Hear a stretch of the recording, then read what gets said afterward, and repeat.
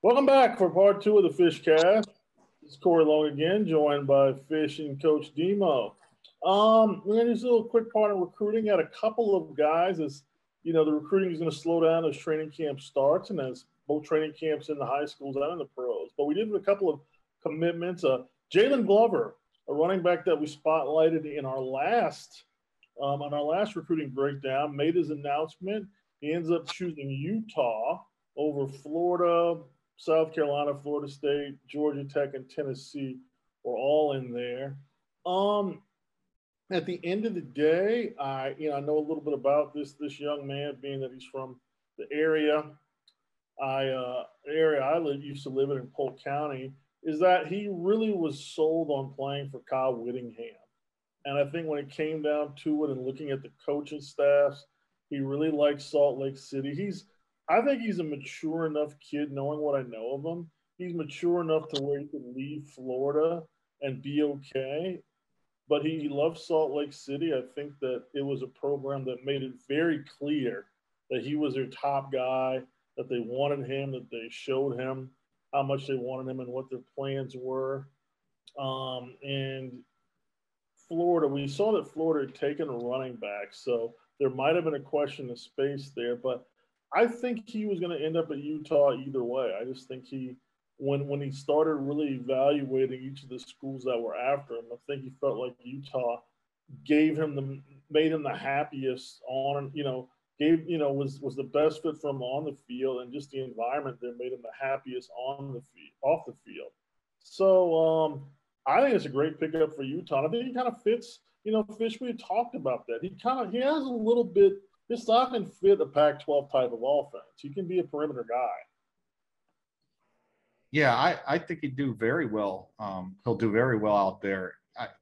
They just had a running back from Florida a couple of years ago that's now in the NFL that did very well. And that kid, as good as he was, this kid actually has more upside. Very similar running styles, runs between the tackles, will pound the ball up there, and probably has a little bit more wiggle to him and an ability to create the big plays. I think this kid made the right decision. We talked about this.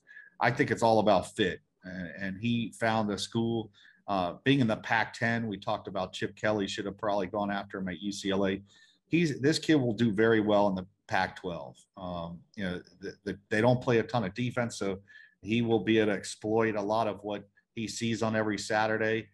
He's a great kid. I think he'll fit in that town. Like, it's not going to be a culture shock to him that it would be to other players.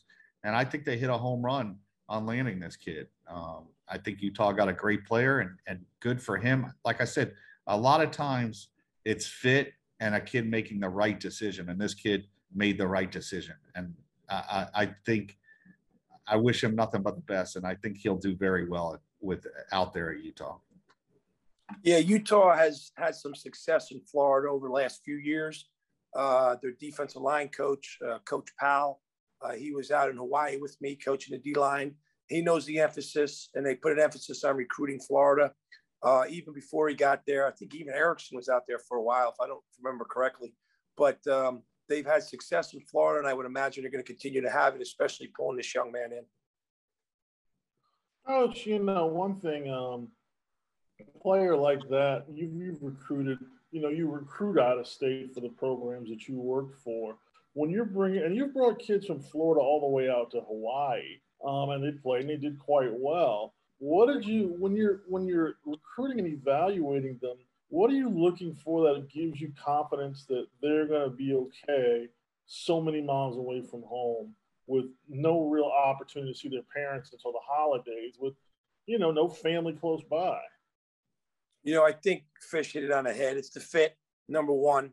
Number one, knowing the athlete, the student athlete, and the football player more than just film that we've talked about before. You got to know what makes him tick, know if he's going to survive out there, know if he's going to be okay being so far away from home. Does he have the blessing of his family to go away and all that kind of stuff? And then when he gets there, is he going to assimilate into the culture that's there? And the players that I was able to get out there from Florida did. They had a success in the community as well as at the school and on the football field. So I think those things are key that you look for when you're going to take a young man out of the state that he's in and move him across the country like we did in Hawaii, but in any other state, even out west. Now, the second player on our list is Leighton Nelson, big offensive lineman, 6'6", about 275, 280 out of Boone High School. He's a kid that Fish and I have been high on for a while, and he ended up getting a lot of Power 5 interest, but I think it really came down to UCF and Florida, with both schools really gunning after him as a major need player. And UCF pulls off what I would have to believe is a recruiting upset, and he decided he wants to stay home and play for the Knights. And you know, Fish, you've seen him, Coach. You had a chance to look at some film. I mean, this is no doubt this is a Power 5 talent going to UCF. There's none. Well, he plays that position with bad intentions. I mean, he can bend, he'll strike you, he'll finish the play. And if he finishes you, he'll go finish somebody else. He's not related to Quentin Nelson, but he's got the same last name, I'm sure, because Quentin was a great player in high school and in college, Notre Dame, and now in the NFL. And I don't want to compare it to him, but when you watch his film, he plays that nasty. You know, he plays the offensive line like he's a defensive lineman. He wants to finish the plays. And I think it's a great get for UCF. I mean, goodness gracious, that kid could have went to any Power 5 school and had success, and he chose to stay home, and that's great for them. You know, Fish, what does this say about, what does it continue to say about what Gus Malzahn has done? It seemed, you know, I thought, you know, Scott Frost did a good job in his short time there. Josh Heupel, you know, there's kind of hit or misses with Heupel in recruiting, but we were wondering how Gus Malzahn would recruit, and I think he's shown us that, you know, he can evaluate and he can spot talent and find talent that's comparable to the Power 5 and get them to go to UCF. We talked about this before. This is no surprise. Gus Malzahn was at an SEC school, and now he's at a program that he can pull SEC-type players. This kid, you know, the first time I saw him, I remember I sent you his video. I thought just watching his video, you could argue he was one of the top offensive tackles in the state of Florida. He was a kid that was 240 last year, and I think 6'4". His coach put it out there that he grew a couple inches, and he got a lot bigger and more physical from his sophomore to his junior year. Then you watch his junior film. Every coach I sent it to, within minutes, they pretty much watch his film and sent out offers. So he's a big time kid. This is a kid that can play on Sundays. If he gets up to 300 pounds, which I believe he will have the opportunity to play on Sundays. I think one of the reasons too, you know, UCF did take his brother as a preferred walk-on. A lot of schools didn't want to take his brother as a walk-on, and the mom did want both of the kids to play at the same school. So that helped out a little bit. But at the end of the day, they took a kid that could play at Florida, Florida State, or Miami. And we've seen all three schools struggle at the tackle position. This is a kid that could start within 2 years at either of those schools and be an all-conference type player. I'm a big fan of his, and I've been telling you about him for a while now. And I mean, you didn't want to take a walk-on? Like, I mean, if you're need, you know, offensive tackles, I don't care what school you are, you need offensive tackles pretty much. Like every year, that's a need you need to hit. And I mean, Dima, are you gonna let a walk on, like let a walk on keep you? I don't want to take his brother as a walk on now. We're not talking. You got to give a scholarship. You're just letting him walk on. Yeah, you know, I don't know what the story is behind that. Sometimes these schools want their walk-ons or their preferred walk-ons now to meet a certain criteria academically. They never want to have a walk-on say he doesn't go to class or he doesn't have great grades. I don't know the backstory of any of it, but when you're talking about a kid like this, you might want to take a second look at it. That's just so odd, Fish. That's odd. They wouldn't think it was a walk-on. I mean, I'm telling you what I've heard. You know, I'm not saying it's the right way to go, but it's what I've heard. Yeah, I mean, are you surprised? I'm just surprised at this kid. You look at the three Florida schools and how much they've struggled along the offensive line. This kid should have been in their class, period. You could tell me, oh, he's a little light. Well, you know what? Miami had a kid, I think they took 2 years ago, This Michael McLaughlin kid out of Douglas, he was 6'6", same type of kid, 250. He's pushing 300. You could put weight on this kid. He's not, if you look at pictures of him, he's not some narrow-shouldered, short-armed, skinny guy. He could play at that level, and I'm just shocked. I personally think that this is the type of kid that people in a couple of years from now are going to, how did UCF pull this kid?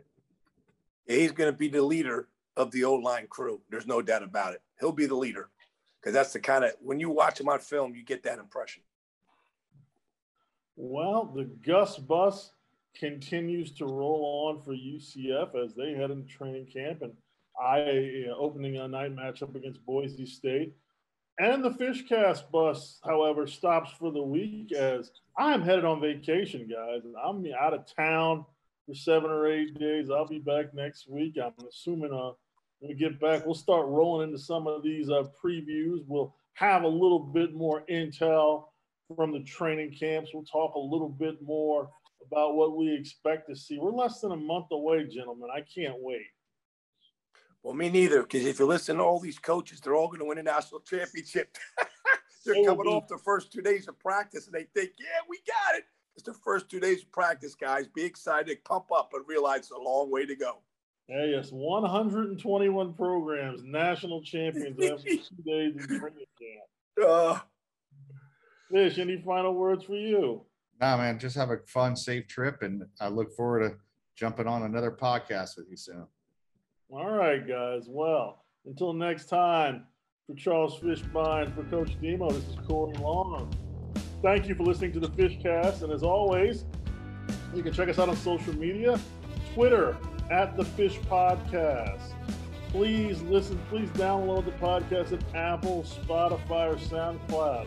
When you do that, make sure to give us a 5-star rating. If you do it because you like the podcast, just because I'm asking you to do it either way. Do it for the people.